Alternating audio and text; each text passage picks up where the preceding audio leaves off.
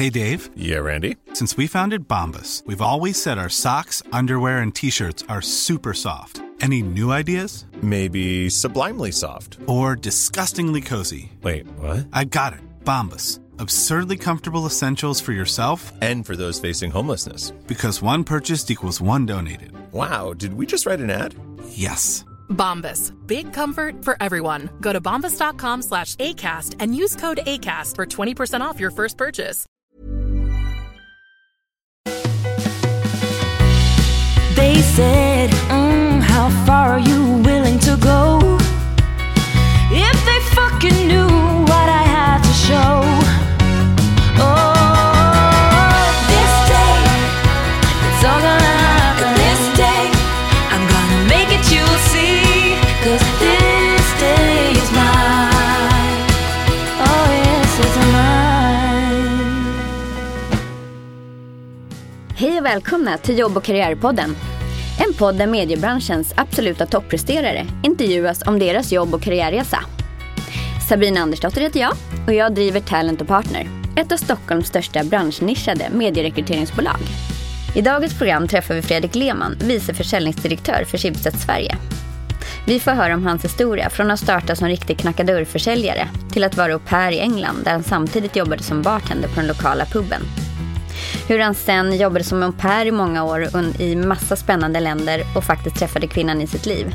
Till att så småningom bli headhuntad och börja jobba på Aftonbladet Nya Medier, det vill säga Aftonbladets digitala satsning. Hur han redan efter 2 veckor gjorde sin första flermiljoneraffär. Och att han sen under sina 12 år på Schibsted fått pris som bland annat Sales Manager of the Year på Schibsted Sales Awards. Och att han under sina 12 år fått nya utmanande roller inom organisationen, vilket gjort att han inte velat lämna Schibsted. Häng med allihop! Ha, Fredrik Lehman, första gången i historien som vi sitter här igen 5 minuter senare och spelar in en podd. Vi konstaterade ju här efter att vi har spelat in ett avsnitt med Fredrik att det blev ju alldeles för PK och alldeles för friserat och snällt.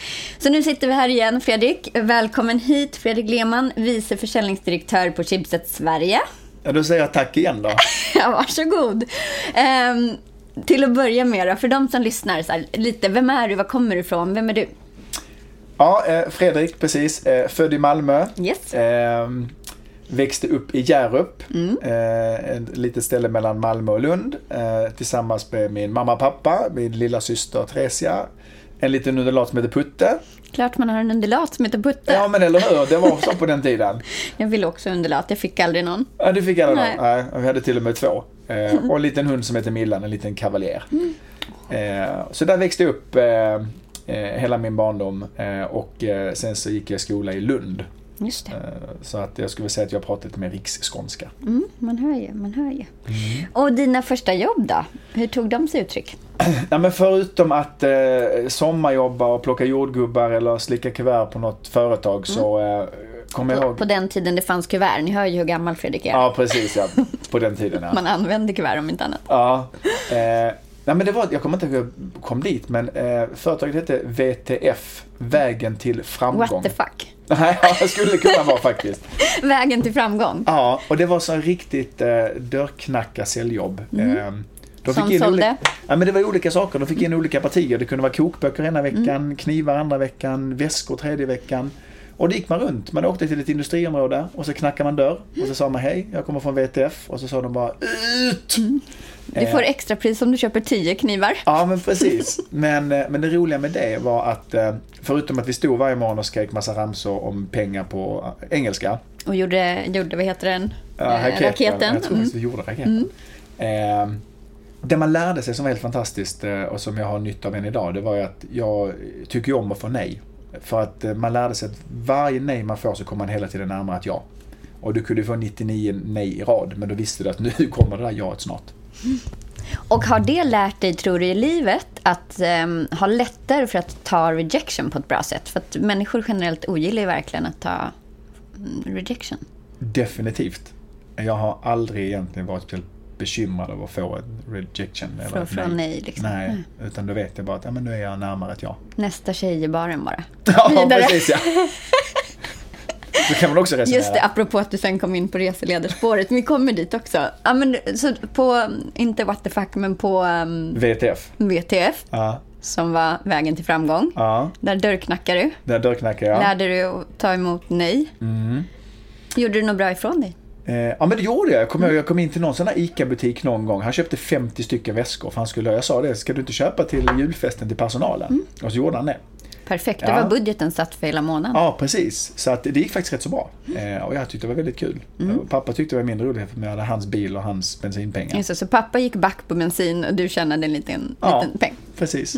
Det var väl schysst ändå. Vad hände sen då? Sen så, jag hade ju hela tiden ett mål att bli reseledare. Så jag gick på mönstringen. Vad var det som lockade? Jag vet inte riktigt. Bara ut och se vida världen, tror jag. Både resa och... Ja, resa och ha kul egentligen.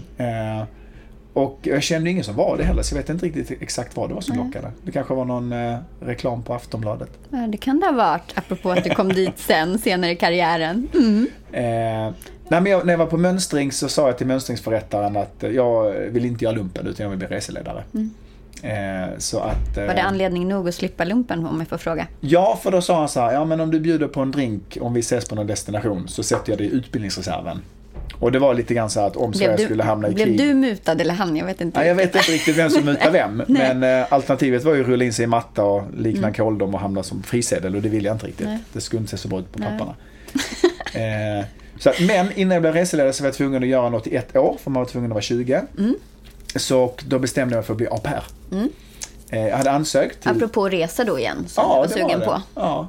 Jag skulle till USA, men de plockade bara in typ 3 killar varje omgång. Så att jag fick vänta rätt länge. Så ringde de och sa att nu har vi någonting i England. Jag bara, så jag spelar ingen roll. Så jag hamnade i sydvästra England i ett litet ställe som heter Andover. Och då var du 19 år alltså? Ja, 19 år. Och då skulle jag ta hand om en 4-årig tjej och en 6-årig och en 8-årig kille. Tufft ju. Det var tufft, men det var väldigt, väldigt roligt. Jag lärde mig mer engelska på 2 veckor där vi hade gjort fram till jag var 19 år. Men man tjänade inte så bra på den tiden. Nej. I det England. Var mat och husrum typ? Det var man fick 30 pund i veckan. Så kunde det vara sådär minus 3 pund för sugar bowl lid. Jag tog sönder lite saker när jag höll på att diska och stryka och sånt. Som de drog av. Så jag jobbade även extra som bartender 4 dagar i veckan på den lokala puben. Och så spelade jag faktiskt fotboll också ett par gånger i veckan. Där? Men det fick man väl ingen inbringning? Nej, jag var inte proffs. Nej. Det var jag inte. Utan bara för show. For show. Aha, och hände sen efter det au pair-tiden?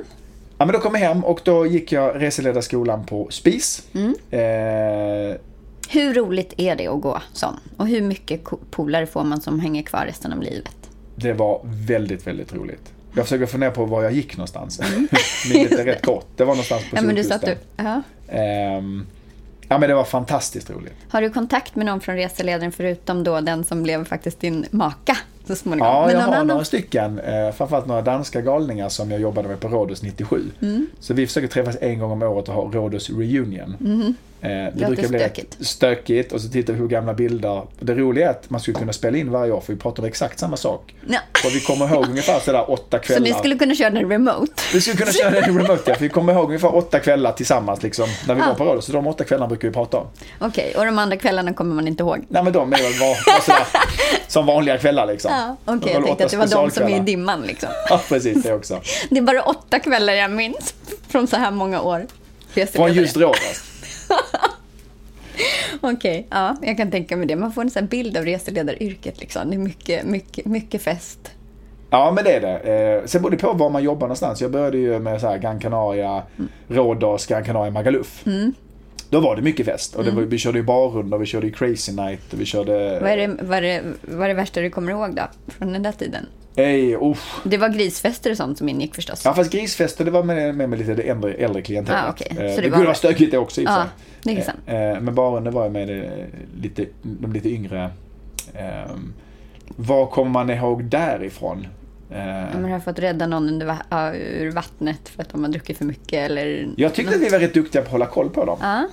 Så det var väldigt sällan det hände något allvarligt egentligen, utan vi hade bara väldigt kul. Du blev förberedd för vuxenlivet. För först tog du hand om 3 barn när du var väldigt ung själv. Och sen var det dagisfröken till 19-åringar på Magaluf. Det är ju en väldigt bra förberedelse inför att få egna barn sen. Och sen efter det så blev jag utflygskad på Madeira. Så det är också lite var dagisfröken, eller? Ja, fast då blir det ju väldigt mycket äldre klientelet. Uh-huh. De flesta som åker dit är en aning äldre. Jag förstår. Men jag guidade botaniska trädgårdar. Har en favoritblomma. Är det så? Berätta, vilken är det? Det är en tibucina. Det är på svenska en brasiliansk spindellilja. En fantastisk blomma. Och berättar man det när man körde utflykter så var det väldigt lätt att få höga betyg på utflyktsbussen. Framförallt som kille då och kunna alla de här blommorna. Så du fick en jackpot, 5 stjärnor varje gång? 5 stjärnor varje gång, ja. Jag kan tänka mig att det äldre klientelet av damer gillade att bli omkringvandrad i en botanisk trädgård av Fredrik Lehman. Yes, så var det. Hur utvecklades det här sen då? Eller din karriär? Nej, men det fortsatte. Sen efter så blev jag lärare på våra reseledarskolor. Och då var det ju SPIS. För de som kommer ihåg, SPIS var stora i Skåne på den tiden och är fortfarande stora i Danmark. Men så jag körde 2 stycken skolor på Mallorca. Så då har du personalansvar redan då kanske?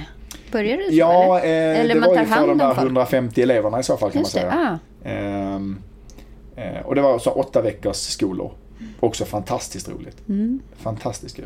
Så först lite sälj och sen är det lite pedagogik. Och så lite dagisfröken. Ja. För det är klart att du är hur lämpad som helst när du blir chef. Det hör man ju. Ja, men ska du köra en utbildning i 40 minuter, du får förbereda dig 4, 5, 6, 8 timmar. Liksom. Så det var ju mycket jobb, men väldigt kul.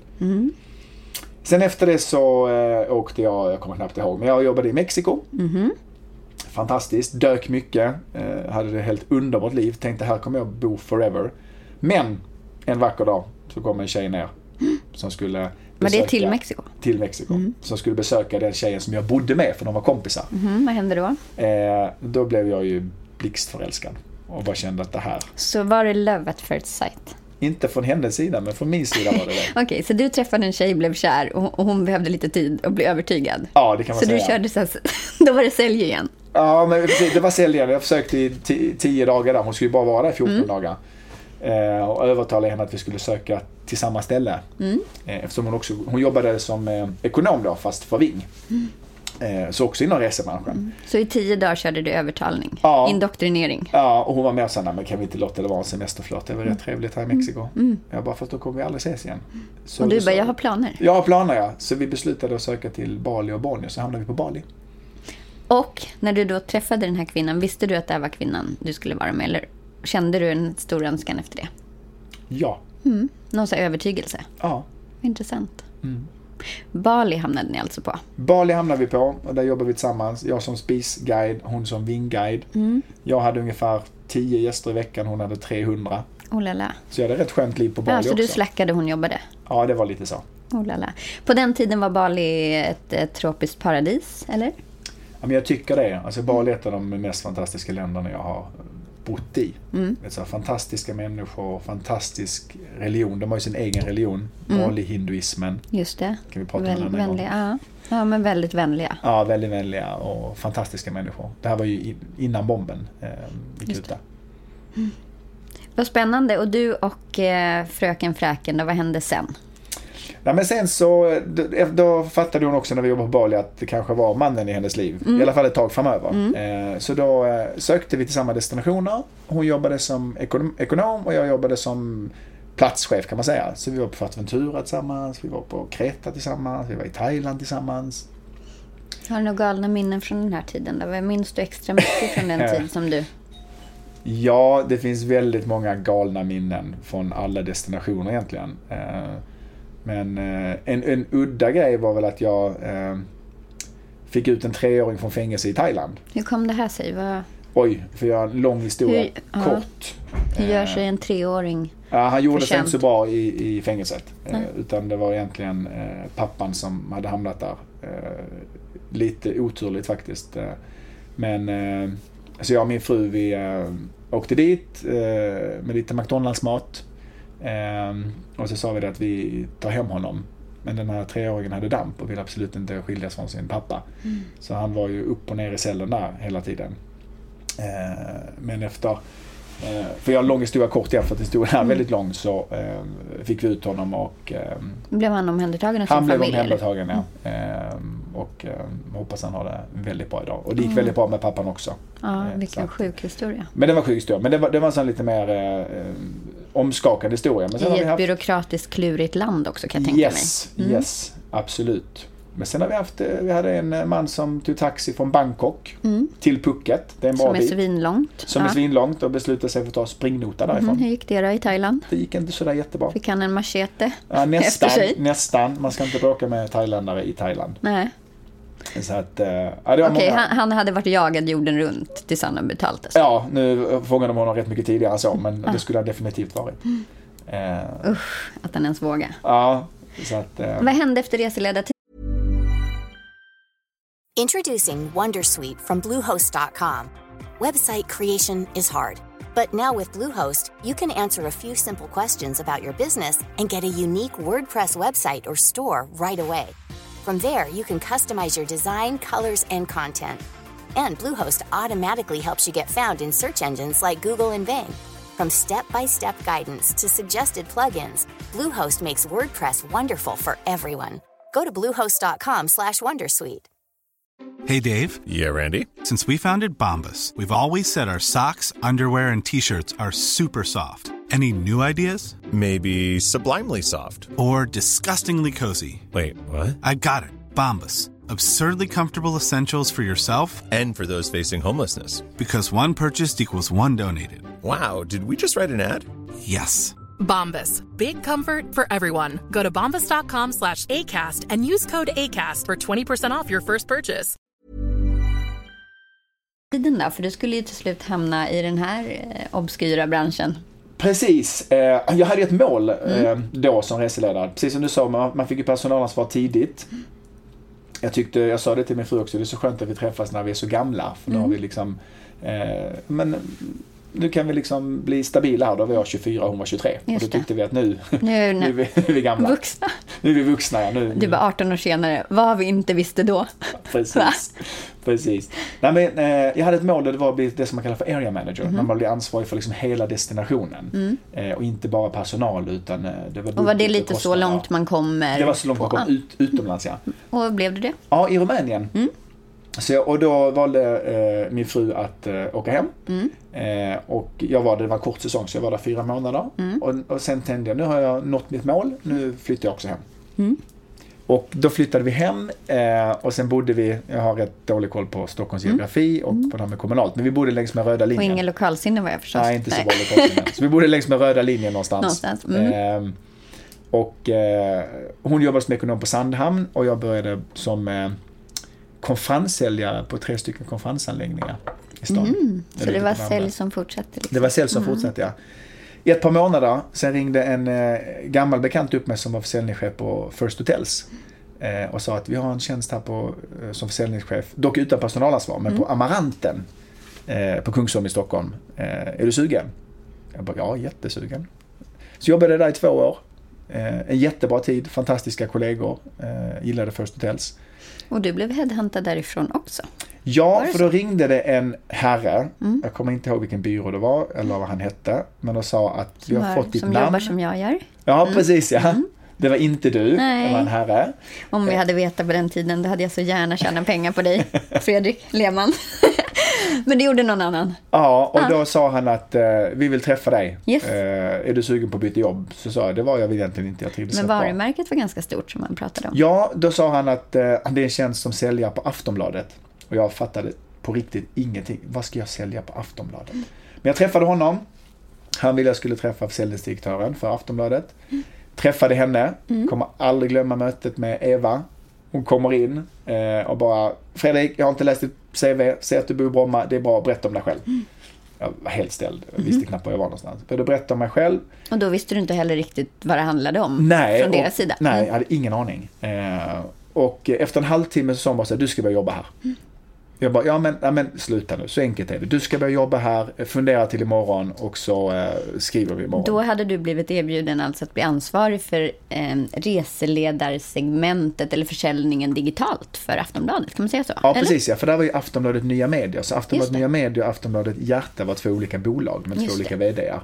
Och Aftonbladet Hjärta var egentligen då printen. Just det. Och de behövde, precis, anledningen varför jag var där, det var för att jag kunde resebranschen och de hade hört att jag hade bra kontakter i resebranschen. Just det. Så jag skulle vara ansvarig för allting på Aftonbladet Nya Medier, från rosa bussarna till SAS egentligen. Just det, att du skulle kunna berätta att SAS har så här mycket säten lediga, därför behöver vi göra den här kampanjen för dem. Ja, precis. Men du, jag hörde någon anekdot om att du gjorde typ en stor affär svintidigt i den här rollen. För du hoppade på den här utan att veta vad det var för kamikaze-uppdrag nu hon Eva erbjöd dig. Yes. Apropå att inte vara rädd för vad man ger sig in på. Och sen så var du på galej. Berätta om det här.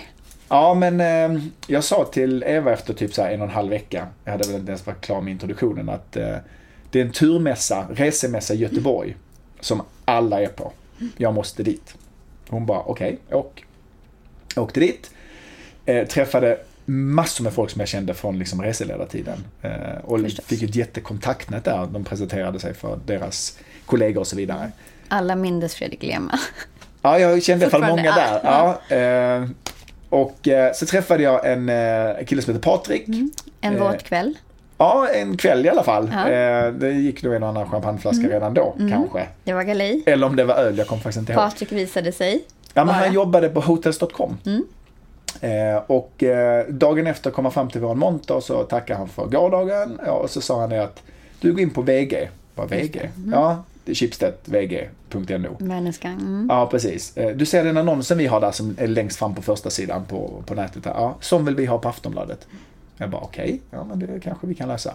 Så jag ringde upp till Eva och hon höll på att sätta i halsen bara, vad sa du, vill de ha en sån? Jag bara, 365 dagar om året, 100% närvaro liksom. Kan vi fixa det? Hon bara, driver du med mig? Jag bara, nej, varför ska jag göra det? Det hade varit han står ju här bredvid mig liksom. Så, men vänta igen en timme. Och då var hon tvungen, det formatet fanns ju inte. Hon var tvungen att liksom gå till redaktionen och prata med oss alla. Skruva till det här. Precis. Ringde tillbaka och så sa hon, nu kommer jag inte ihåg exakt summa, men hon sa typ så här, men det kostar 5 miljoner för ett år.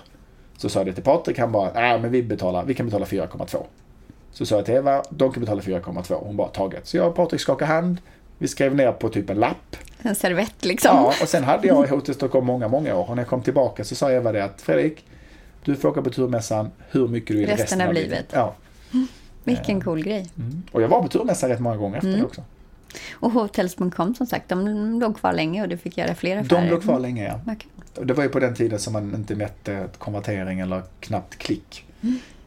Så nu hade du satt tonen för den karriär du skulle börja göra på Schibsted. Du bara, håll i hatten Schibsted, nu kommer jag. Precis. Med sin första affär 2 veckor in liksom. Ja. Den är ganska cool. Ja, det var måste roligt. Jag säga. Det är en bedrift. Ja. Och sen dess har det liksom haglat titlar runt dig. Kan du berätta vad som hände under Schibsted då? Jag minns också att du någon gång vann en utmärkelse som årets försäljningschef, kan det vara så? Ja, det stämmer. På Schibsted Sales Awards. Vi har en sån här tävling. Då var det ju tusentals människor som kom från hela världen egentligen. Där det stora priset är årets säljare. Det är ett fint pris. Den som vinner kan hem 300 000 norska kronor. Och jag har 2 goda vänner som har vunnit. Både Daniel Nilsson på sin tid och Kristina Rocka som jag jobbar med nu. Som är rekryterad av Jessica Dicklén som jobbar på Talent & Partner. Inte precis, nog att glömma bort. Ja.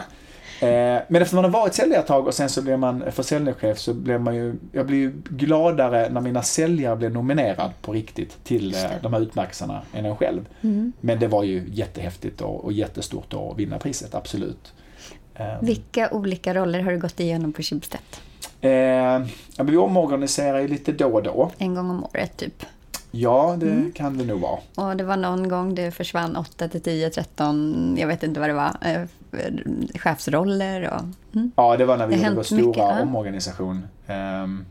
Och för att göra resan korta, jag jobbade som försäljningschef på våra tillväxtbolag. Sen jobbade jag som försäljningschef på Aftonbladet. Men sen startade vi 2013 något som vi kallar för Schibsted Corporate Clients. Och det var vår tidigare försäljningsdirektör Anders Berglund som hade en vision egentligen. Det var att man måste kunna köpa Schibsted på ett enkelt sätt med en kontakt. Så det identifierade vi 15 kunder och vi tänkte de här ska vi hjälpa med den digitala resan. Och så rekryterade vi lite team till det här. Hur många var ni? Vi var 4 stycken. Först? Ja, så det var egentligen, det var 2 säljare och så var det jag och så hade vi en insight-person också. Just det. Men det här var inte riktigt synkat med Schibsted och resten av bolagen. Så att alla Schibsted-bolag hade ju då en försäljningsdirektör och en vd. Och jag mättes ju bara på helheten. Ja. Och det gjorde ju inte de. Det gjorde inte de. Så det blev lite intriger där. Så man var ju hyllad av vissa och hatad av andra i olika perioder. Och man kan säga att det här var en liten testskjutning på det som skulle komma längre fram. För att det här var ju det som sen SSI gjorde i stor omorganisation där alla gör exakt samma sak. Men då var det inte provat. Så jag förstår att det politiska spelet var lite en aning klurigare just då. Ja, men det var ju det. Och att inte trampa folk på tårna och ändå uppnå sina egna mål. Och de hade andra mål. Ja, det måste varit. Men det mest fantastiska där, det var att man kunde komma till de kunderna och säga så här: vi erbjuder en helhet. Och vi kommer hjälpa er liksom där ni får bäst effekt. Så lite var mer på kundens sida än att vara på liksom... Ja, precis. För förut hade ju alla bolag hade ju sin budget. Och varje kanal hade också sin budget. Men nu var det så om kund X kände att med bäst effekt för den här kampanjen och det här syftet är att lägga alla pengarna i print. Ja, men då lägger vi alla pengarna i print. Det fanns ingen dold agenda någonstans med hur man skulle liksom optimera. Och blir det en frustration från säljare att behöva tweaka en affär för att uppnå en viss kvot i en annan typ av budgetmätning? Det blir ju skevt. Det blir skevt, ja. Och man tycker att det här borde vara helt självklart. Att det som är bäst för kunden ska vi göra. Men det finns ju fortfarande många bolag där ute som inte jobbar på det sättet. Just det.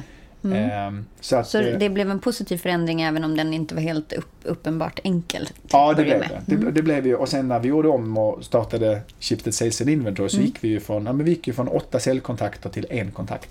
Och vi har alltid haft det att det ska vara lätt att köpa Schibsted. Just det. Och det var ju 2015 och det var ju som du sa att det var ju väldigt många.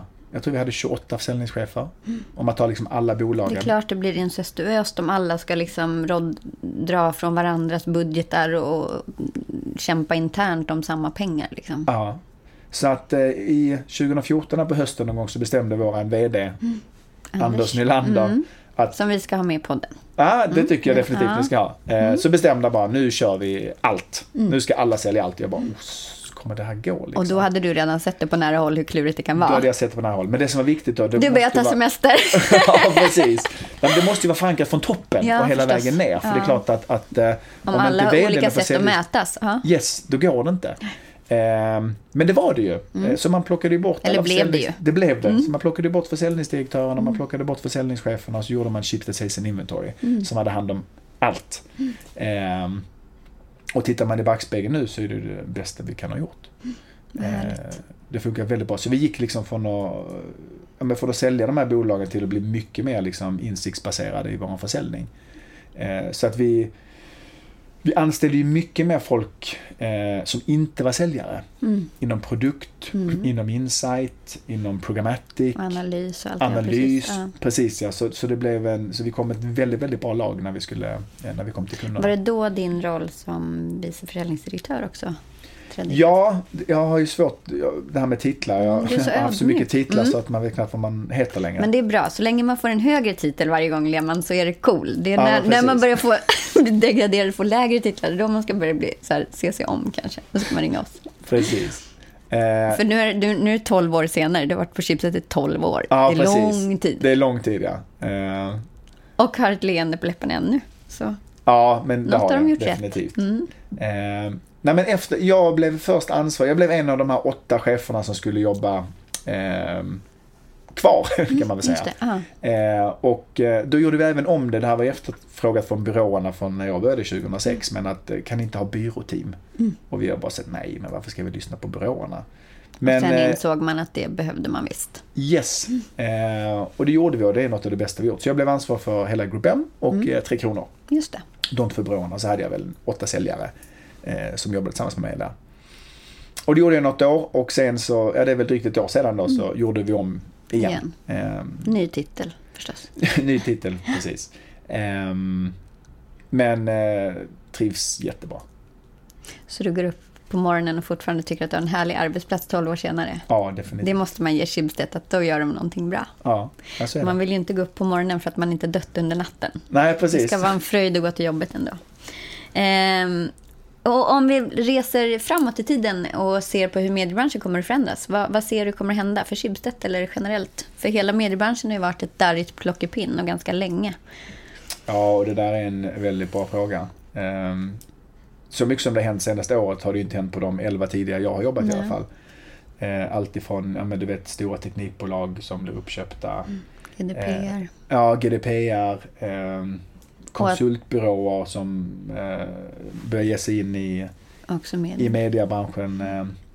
Så att väldigt, väldigt svårt att svara på, men det kommer ju, man kan ju säga så här, Schibsted måste ju också tänka om. Vi måste hitta andra intäktsmöjligheter än att bara sälja liksom annonser. Så det är det som känns så roligt att det händer så mycket som också gör att en roll, eller att stanna då på Schibsted som du har gjort i 12 år, är det som också gör att det är möjligt och fortfarande tycka att det känns utmanande och skoj? Ja, men det tycker För jag. att det hela tiden händer grejer. Det som är vedertaget igår behöver inte ens gälla imorgon liksom. Nej, så är det. Så och det är det som är det. fantastiskt med Schibsted. Och jag menar, vi omorganiserar ju, vad är det, 2 veckor sedan vi gjorde en ny organisation igen. Ja, bara det. Ja. Så att, men det är svårt att säga, men man kan väl säga att det kommer inte se ut som det gör idag. Vilken fantastisk resa. Så från att jobba med som reseledare och resa världen runt och stöka till att då hamna på Schibsted och Aftonbladet, som var ett prestigefullt varumärke och är förstås ett av Sveriges största varumärken, jag tror ett av Sveriges 8 största varumärken, och till att då bli vice försäljningsdirektör som idag. Vilken härlig resa. Och med det tackar jag dig, Fredrik Lehman, för att du gjorde oss glädjen att vara med i vår podd idag. Och vet du vad, jag tror att den här blev fan skönare än den första vi spelade in. Nej, vi får lyssna på den, får vi se. Ja, men super tack för att du kom hit, och tack till alla som har lyssnat. Tack.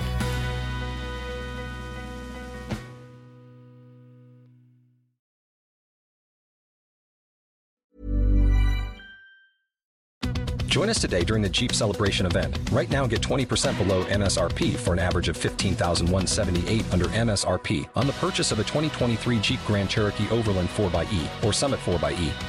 Not compatible with lease offers or with any other consumer incentive offers. $15,178 average based on 20% below average MSRP from all 2023 Grand Cherokee Overland 4xE and Summit 4xE models in dealer stock. Residency restrictions apply. Take retail delivery from dealer stock by 4/1. Jeep is a registered trademark.